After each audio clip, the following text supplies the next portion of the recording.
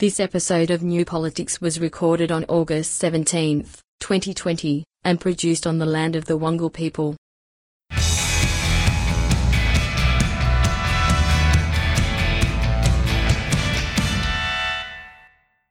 Welcome to the New Politics podcast, providing analysis and opinion on Australian politics and filling in all the gaps left behind by the mainstream media. In this episode, we look at shape-shifting and blame-shifting in politics, stimulus payments and the post-pandemic economy, and the real reason for the recall of Parliament, political fundraising. I'm Eddie Djokovic, editor of New Politics. I'm David Lewis, social media advisor to Victorian Liberal Tim Smith. The fine art of politics is based around taking credit for all the positive news and making sure someone else takes the blame for all the negatives. It's the skill of deflecting, obfuscating, and ensuring that the responsibility always stops somewhere else and doesn't land at your own doorstep. But there are limits to this strategy. It may take a while for the public to latch on to leaders who continuously shirk responsibility, but once the public's lived reality stops matching up to the political narrative, that's when all the problems for a politician start. The federal government is behaving like a secretive star chamber where decisions are being made behind closed doors, scandals are being swept away, and recently the Prime Minister, Scott Morrison, promised full cooperation with an inquiry into the Ruby Princess disaster, only for us to find out he actually blocked two federal officials from appearing. The US President, Harry Truman, had the famous sign on his desk, "The buck stops here," as a clear statement that he had the ultimate responsibility for government actions. But who's the person who takes responsibility in this federal government? You look around and they're not so easy to find. He clearly has built a career on looking good to outsiders, but not actually being very productive on the inside. Now, this has worked out well for him in terms of, he's become Prime Minister, he's had a lot of high-flying jobs, but you struggle to find people who've worked with him who actually have very positive things to say about him. Now, I know that it's a management strategy to spin everything so it looks good, and of course that's politics. Probably the most famous is Keating's The Recession We Had to Have, spinning the idea that the recession was a good thing economically, ultimately. Now, possibly it was from one level, but for the people who'd lost jobs, who'd lost income, who faced a very uncertain future, at least in the medium term, it wasn't a great look. And to be fair, Keating was being somewhat honest. He at least acknowledged that there was a recession that they were managing. Scott Morrison spends a lot of time announcing things, re-announcing things, promising money, promising relief. Not a lot of it goes through. I was reading today that the studios that they announced the not really that generous art grants aren't eligible for the grants anyway. So presumably they donated their time. And of course, just because they donated the time shouldn't make them eligible, but you'd think you would go through the details with the people saying, look, you can't have this for these reasons, and we've picked you so it looks at least that we're doing the right thing. I think you're right in that the public is starting to see through the charade, but they're now starting to see that there are other alternatives and that the charade isn't a terribly good one. And I think that's the main problem. There are issues that come out of that, of course, and you can spin, you can obfuscate to different parts of the community. And I think as far as the political process is concerned, you can get away with that once you start promising certain things to the aged care sector, or you start promising things to the Ruby Princess inquiry, or you start promising things to the arts sector or different parts of the community. But the problem is that once the entire community starts to realise, hang on, what we're being told is actually different to what ends up happening and what ends up being the case on the ground. And I think a good case is the current Royal Commission into the aged care sector. Now, there's some really damning material coming out from that Royal Commission. It's relating to how underprepared the aged care sector was in dealing with the coronavirus pandemic, and not just in Melbourne, but across Australia. So many of these existing issues were predicted, but the federal government is adamant that nobody could have foreseen all of the problems. And one issue that did come up for Scott Morrison, that he was so hell-bent on letting the sector know that there was a plan. Now, he did come up for criticism in the lead-up to the pandemic problems in Victoria. He was criticised for not having a plan, but it was almost like he had to come out the following day and let everyone know, yes, there was a plan. Let's listen to this small snippet. There has been a plan and it has been updated, and so we completely reject the assertion that there was a plan, not a plan, because there was a plan. So there is Scott Morrison just telling everyone, yes, there was a plan, that we've had a plan for such a long, long time for the aged care sector. It was almost like the announcement that there was a plan was far more important than what was actually happening in the aged care sector in Melbourne. He wasn't that concerned about the coronavirus cases or the infections in aged care. He wasn't so concerned about the number of deaths in those aged care homes. He was more concerned about letting everyone know that, yes, we had a plan. I think the plan is a lot of blame and a lot of evading responsibility. And responsibility, I mean, not who caused it. Obviously, I don't think we can blame the federal government for causing it. They can take the responsibility for fixing quite a lot of it. And he's doing his best to avoid having to actually do anything to fix anything, hoping that New South Wales or Victoria or any of the states really will fix it. And then he'll swoop in and take credit. Well, I guess that is the basic process of politics, taking the credit for all the good news and sweeping away the bad news, or making sure someone else takes the blame or the responsibility. But there are limits to this process. You can only do this for a certain amount of time. Morrison's leadership is now 2 years old, and these perceptions have been set in. Once those limits to how much blame and responsibility has been deflected off to other people, and the public starts to see right through the process that's going on, there's no turning back. And I think that Morrison may have already reached that point with the public. Abraham Lincoln, you can fool some of the people some of the time, but you can't fool all of the people all of the time. And that's a lesson that they seem to have forgotten. And I think, too, we've had just enough of the public fooled for the last 3 elections. And I think that well is running very dry. It will be interesting to see how things pan out.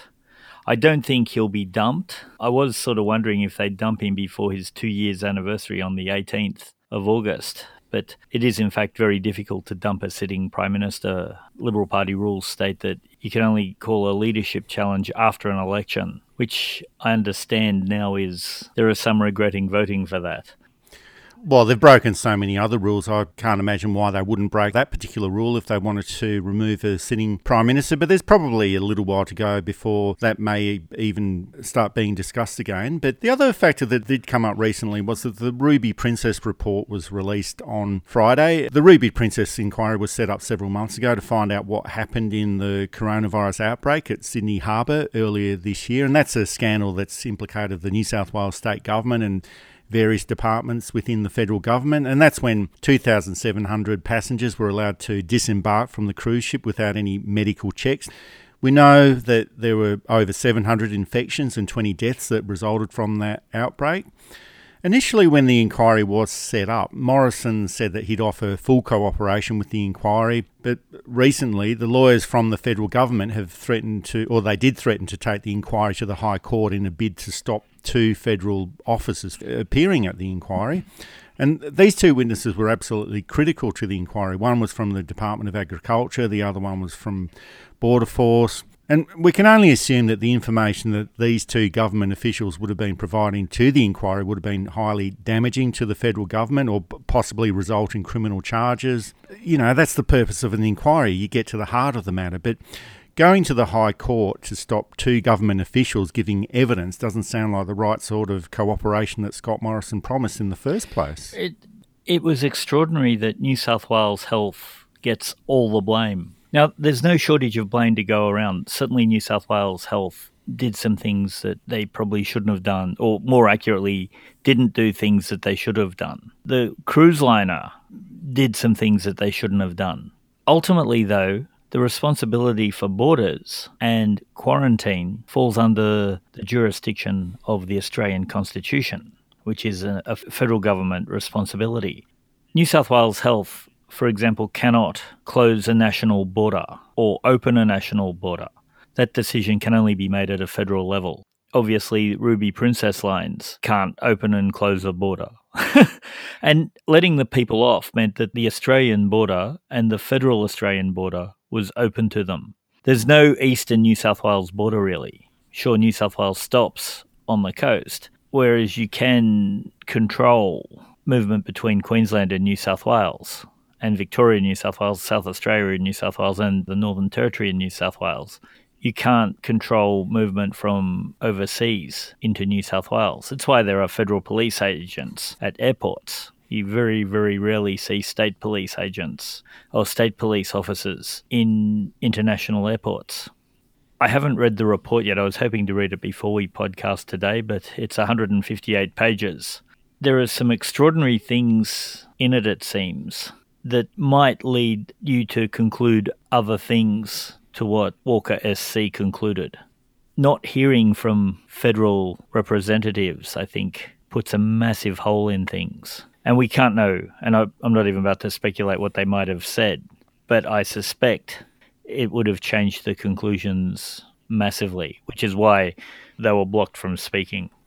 Well, that's the key point. We can only assume that what they were intending to provide to the inquiry would have been quite damning for the federal government. And of course, it gets back to the point that we made before. That's what federal governments do. That's what governments of all persuasions try to do. They try to minimise the bad news. But when it comes to public interest matters, that's why you have inquiries. And we know that there's that old adage about you never create an inquiry unless you know what the answers are first. And that could be another case where this inquiry did create the answers before it even started. And we can see that the federal government has not been blamed at all in this report. But the essential factor isn't so much who gets blamed, but the public can adjudicate or assess who's responsible for this at the next election. But the most important part is having these problems resolved and making sure they don't happen again. Now, we do keep hearing that this is a once in 100 years pandemic and we never know when the next one is going to arise, but it's best if whatever systems are put in place can withstand these types of emergencies whenever they happen. But irrespective of who gets the blame, the public isn't too concerned about the blame, although that is an important part of this process. They want the problems identified quickly and resolved and make sure they don't happen again. That's what good government is all about.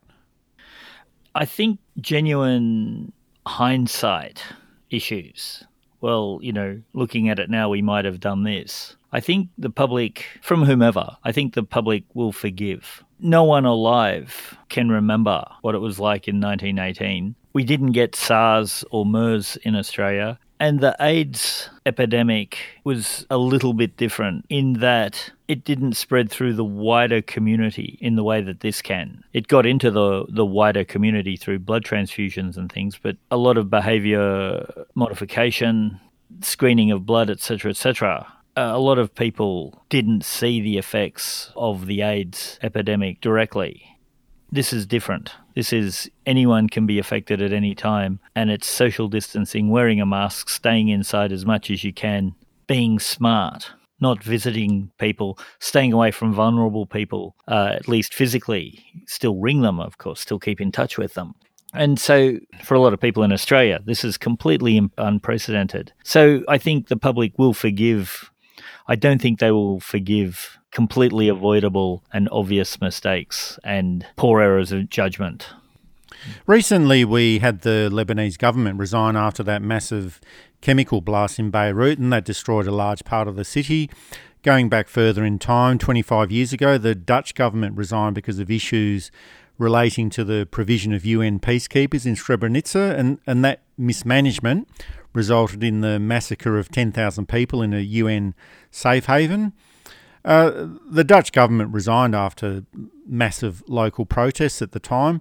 Australia doesn't seem to have this tradition of governments resigning when they've severely mismanaged events such as the Ruby Princess disaster in Sydney or hotel quarantine issues in Melbourne, but there have been calls for the resignation of Daniel Andrews as Premier of Victoria, and these calls have come from Jim Penman. He's the head of Jim's Mowers. I'm not sure if Daniel Andrews is going to listen to him, but it's also come from other business leaders and some people from the Victoria Liberal Party.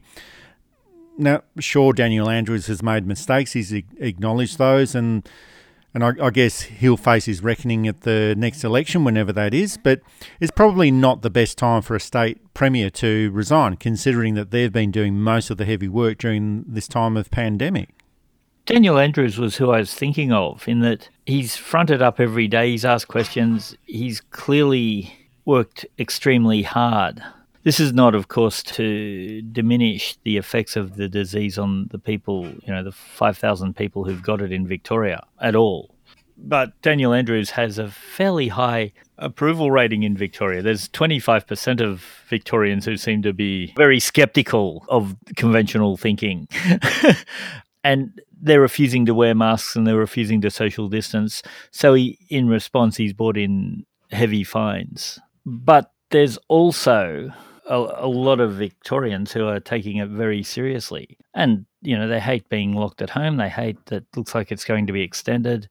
But they understand that this is what's necessary to beat it. Otherwise, it'll just bubble round and we'll all eventually get it. And so I think Daniel Andrews' mistakes, while some of them were maybe severe, will be forgiven, whereas other premiers and prime ministers won't be forgiven because there's clearly other agenda happening.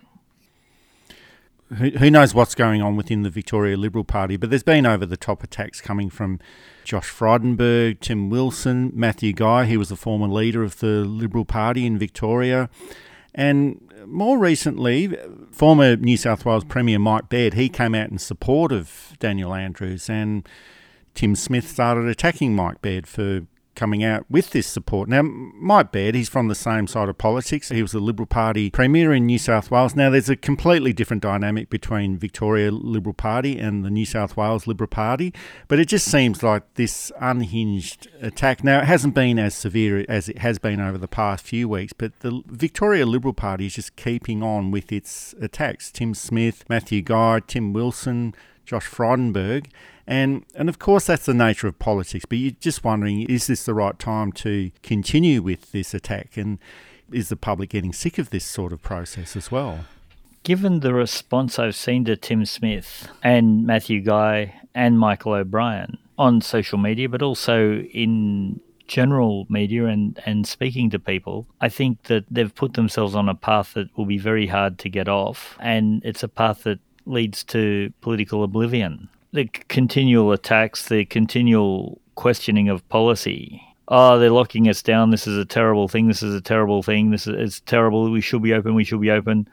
Open back up. Oh, we should be locked down. That type of thing doesn't go unnoticed. I think a lot of it is the mouthing of vested interests, the media, other vested interests who are more worried about the economy. You get, not from them, but from their supporters, useless lives, people hanging around who don't need to be here, this awful eugenics type behaviour that wouldn't be out of place in Idi Amin's Uganda, for example.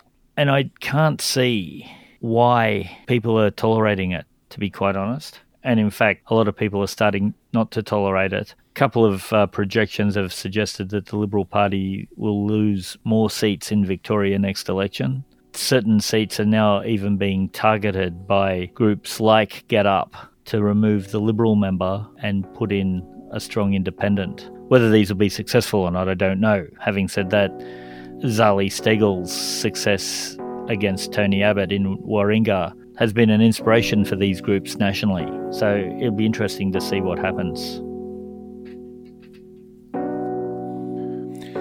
You're listening to New Politics. You can subscribe to us on Apple or Google Podcasts, listen through SoundCloud and Spotify, or find us at newpolitics.com.au. Up next, is stimulus support funding hitting the mark, and are the right areas being supported in a post-pandemic recovery?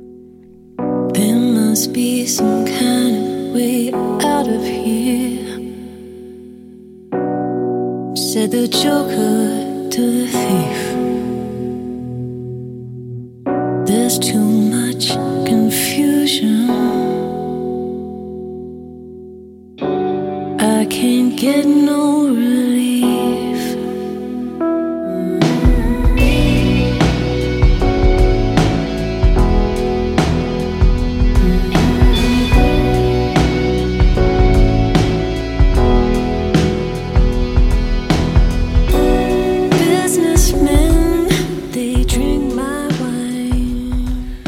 There are still many problems with coronavirus support payments, and some of it is still not hitting the mark. JobKeeper is a good program in principle, but it's being rorted by some of Australia's largest companies, and other industries are being left behind. The hardware giant, Bunnings, has been receiving JobKeeper even though its sales have increased by 19% during the first 6 months of the year. And several retailers have paid increased dividends to shareholders after receiving millions in JobKeeper support. The federal government did take a long time to implement JobKeeper, possibly too long, but surely it would have been enough time for them to create a system that would have been fair and effective and make sure that it went to the right people and the right businesses. On the other hand, there are sectors that are still waiting for support. The Promise Arts funding package in the $250 million JobMaker program is still months away from being available. November at the earliest, and that's probably being optimistic. And other programs the government announced are being delayed, and there's still no sign of any support for the university sector. The government is still making its big push for a gas-led recovery, even though there are more jobs in renewable energy. And also, the gas industry is only a small part of the economy. There are large profits to be made in export earnings from this sector, but it's likely to benefit a small part of the economy and a small part of the community. Now, to me, it just seems strange that this is a small part of the economy for the government to keep pushing when there are so many other areas of the economy that are being left behind. It's an unusual strategy by this government. I'm still trying to work out what they're attempting to achieve with this. I think what they're attempting to achieve is to keep the money out of the pockets of those who need it in favour of those who are their donors, who are their supporters. Look, it's fantastic that Bunnings, the success is good because in theory, it meant that they could keep everyone employed. They're a big employer, Bunnings. Building has kept going and maintenance needs to be done. And Bunnings has brought through some quite clever notions of beating the pandemic. You ring in and they will meet you in the car park and put all the stuff in the boot of your car. Having said that, with 15% increase, they didn't need JobKeeper. Whole industries were excluded from JobKeeper, where there is no work.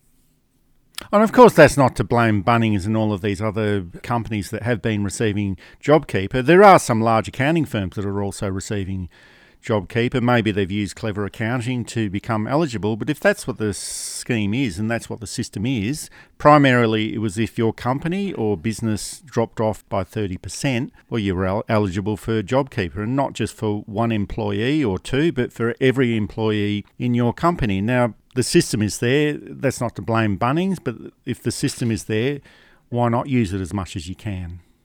The way I would have done the package is the same way Rudd and Swan. I think Rudd and Swan had it at 120,000. We can afford to be more generous because there were people who were on that type of money who suddenly had no income and needed help. And you just pay everybody $1,000 a week. None of the big people seem to understand is that money flows up. They'll get it.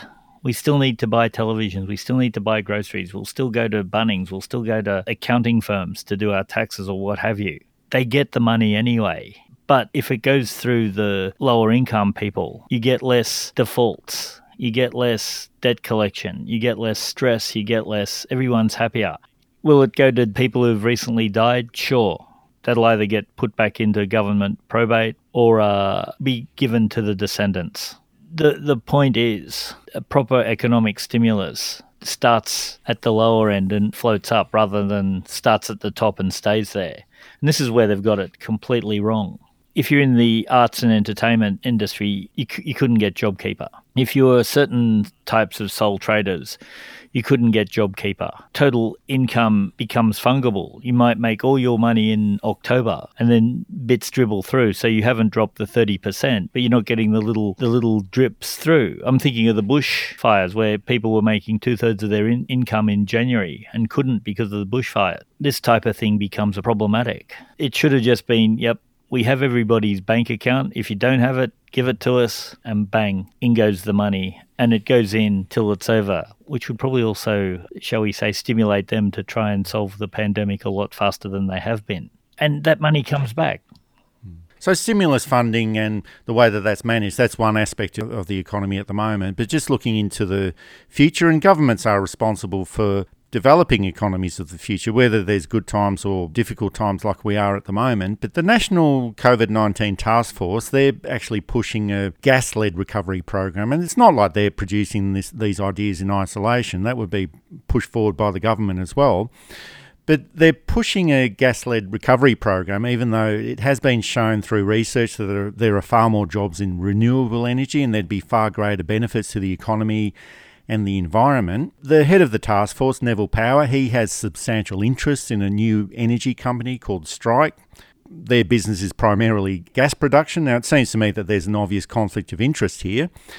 But there's no political narrative or clear economic case being put forward about what this gas-led recovery actually means. Gas exports have been taxed at very low levels over the past 20 years, so the government has been missing out on tax revenues in the past and they'll miss out on tax revenues in the future. It's not a sector that employs many people, so it's hard to see where all of this is going. And I've been thinking about this prospect. How does a gas-led recovery benefit the 12% of the workforce that's currently unemployed, or all of those other sectors that have been wiped out by the coronavirus? How does a musician or someone in the entertainment industry end up benefiting by this gas-led recovery program? How does a university academic that's lost their job, how do they benefit from this gas-led recovery program? Certainly, Neville Power benefits a great deal. It's quite awful that such an obvious and open conflict of interest was allowed to go. But then the motto of the federal government could be obvious and open conflicts of interests. Welcome here. They don't like education. They don't like entertainment unless it's just sort of appears to them on iTunes without any understanding that a single that appears on the radio probably requires 20 people in work. They don't seem to like tourism. They don't like new ideas. Australia has an incredible opportunity to restructure its economy at the moment. And we go back to boring old mined energy sources, which will only last us another 20 years, and then what? Now is a time where you could start to look at, well, how do we make an economy of ideas? How do we make an economy, a service economy that's sustainable? How do we fix our bushfires? The bushfire crisis, the flooding crisis, well, it's really the environmental crisis that we're looking down the barrel of. How do we keep all these people who have clearly been working in not terribly productive jobs? How do we make them productive? How do we make a better society? And we have, of course, blown this opportunity. Well, it might be a missed opportunity right now, but the other factor is that we're only 6 months into this current pandemic. If we look at what occurred after the Second World War, we saw the implementation of the Bretton Woods Agreement, the development of the World Bank, a number of reconstruction programs as well. It took a few years for these programs and for the Keynesian type of economic thinking to be implemented, and the effects of those programs only became evident perhaps 5 to 10 years after they were implemented. And also, if we look at the next major economic change that came in after that with Thatcher and Reagan in the early 1980s, the full effects of those neo-liberalist policies maybe took a decade to take hold. So whatever style of economic thinking takes hold for the future, and we know that this current government is probably not intellectually capable of thinking of an alternative mode of economic modelling or economic thinking, it will take some time to see the benefits of that system. And we also have to take into account that much of Australian political thinking is based around the 3-year election cycle. We've got an election in 2022 and then another one after that in 2025. The type of economic model that we might have at that time might not have even been thought of yet. Yeah, everything needs to be torn down and rebuilt. We're working on a system that dates from 1854, really, and it was based on a model that started in 1700 or so.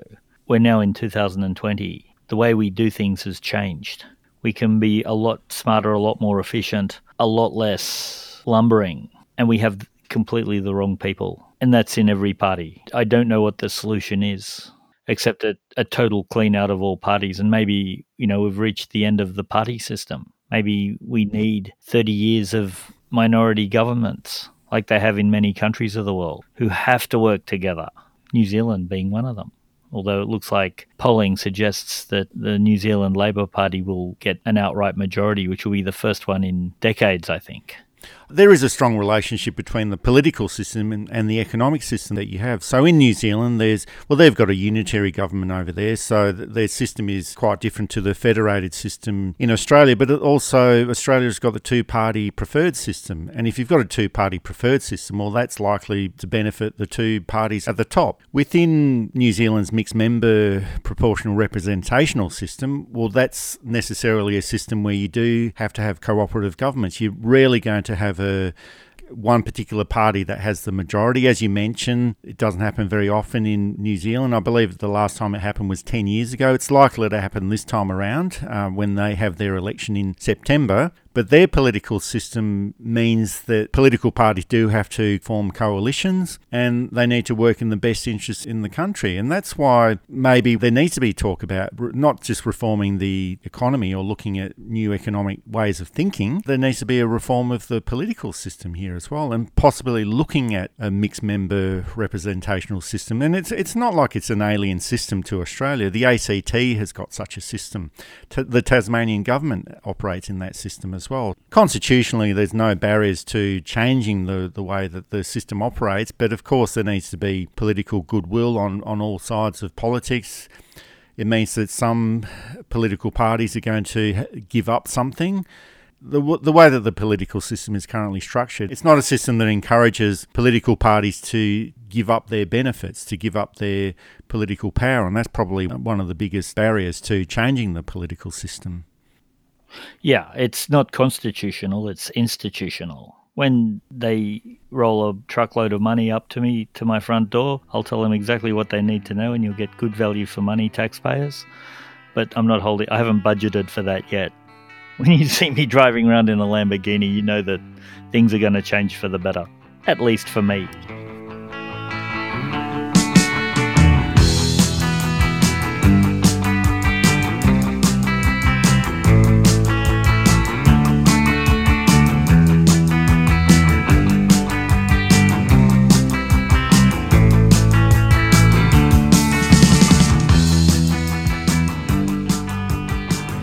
Now, there's a couple of other issues going on in federal politics. Now, most people would realise that Parliament hasn't been sitting for a long, long time, too long for my liking.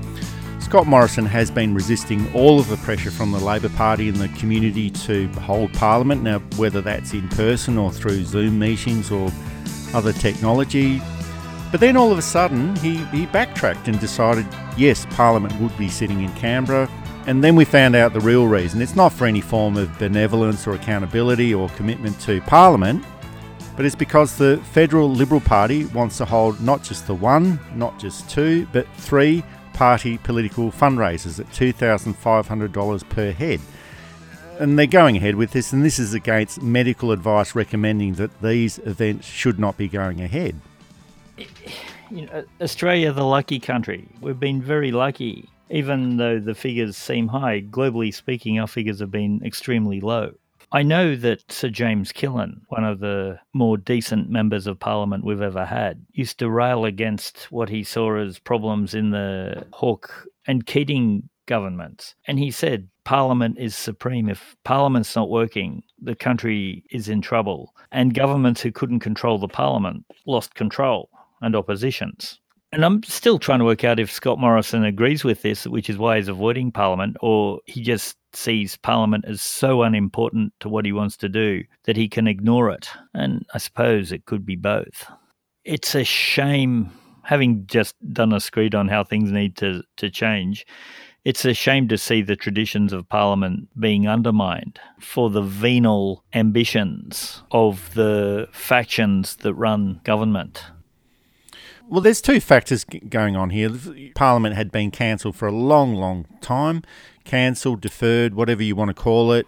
There wasn't any impetus to actually look at different ways of holding Parliament aside from the face-to-face meetings. And there was a small working group that was looking into different ways of holding Parliament, whether that be through Zoom meetings or other sorts of technology that could be useful. But it was just the day after this working group started meeting, that's when Morrison decided to change his tune about that. So there is that factor that, no, Parliament's not going to sit, but wait a minute, we've got a fundraiser to hold in Canberra, so Parliament is going to sit. And that, of course, means that every MP from all around Australia comes to Canberra, and that's when you can hold your meetings, you can do your fundraising. So that's one particular issue, recalling Parliament primarily for that purpose, but also using Parliament House itself for the purpose of political fundraising. Now, this Parliament, it's not like a church. It's just not a good look for the Parliament House to be used for these purposes. And we first heard about Parliament House being used for party political fundraising in 2014, and that's when the former Speaker of the House, Bronwyn Bishop,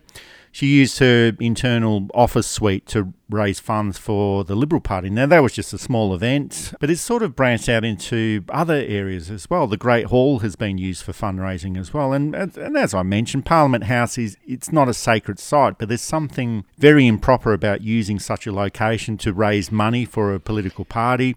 That's when the process started back in 2013, 2014. And the Liberal Party is now using the building as it's almost like it's their own venue to generate incomes. It's actually quite tawdry.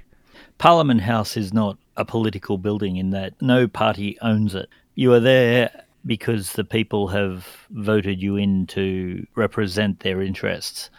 I've been advocating a long time that political donation should be banned, that we should have publicly funded elections, because it brings in all kinds of nasty elements to politics and to public policy. Parliament House has to be politically neutral, which is an odd thing to say for the most political building in the country, but it shouldn't be used for fundraisers, for private events, for political advantage, except the political advantage won by debate and due process and all of that. In itself, it doesn't belong to the Liberal Party, and for them to hold it there is disgraceful. Had they held it at Liberal Party headquarters, that's their business, that's fine. Hold as many of them as you like. I'll still be against them, but they're not against the law. There is the Midwinter Ball, which raises money for charity, and that's a politically neutral event. That's an event that includes all MPs and their partners to arrive at Parliament House, and they raise money for a good cause. But my point is, well, Parliament shouldn't be used for any of these sort of fundraising events, whether it's for the Labor Party or the Liberal Party or all political parties. It just shouldn't be going on at all. And I guess that's where all of this started. Like, the perception would have been, well, we're using Parliament House for the Midwinter Ball to raise money. Why can't we do our fundraising at Parliament House as well? The likely amount that the Liberal Party will raise from these three fundraisers is around $150,000. And it seems quite improper to do this, and it just seems not the right thing to do. It does show, I think, a Prime Minister and a government or a cabinet who doesn't understand the nature or the role of what they're doing. It doesn't understand how to act with propriety, doesn't understand what they're just there because it suits others for them to be there, and they're lining their pockets. That's what it looks like. If the Prime Minister wants to come on and defend his position, let's do it. Be more than happy to talk. He's not going to come on. I don't think we've ever had a government who has understood less about governance than the one we've had, or the three we've had since 2013. That's it for the New Politics podcast. And just a reminder, if you offer $50 of support or more up until the end of August, we'll send you a copy of our new book, Divided Opinions. We don't beg, plead, beseech, or claim the end of journalism is nigh. We just keep it very simple. If you like what we do and want to support independent journalism, go to our website, newpolitics.com.au. All the details are there. And don't forget to give our program a rating and a review on Apple Podcasts or any other location where you can find us. Thanks for listening in. I'm Eddie Djokovic, and it's goodbye to our listeners. I'm David Lewis. We'll see you next time.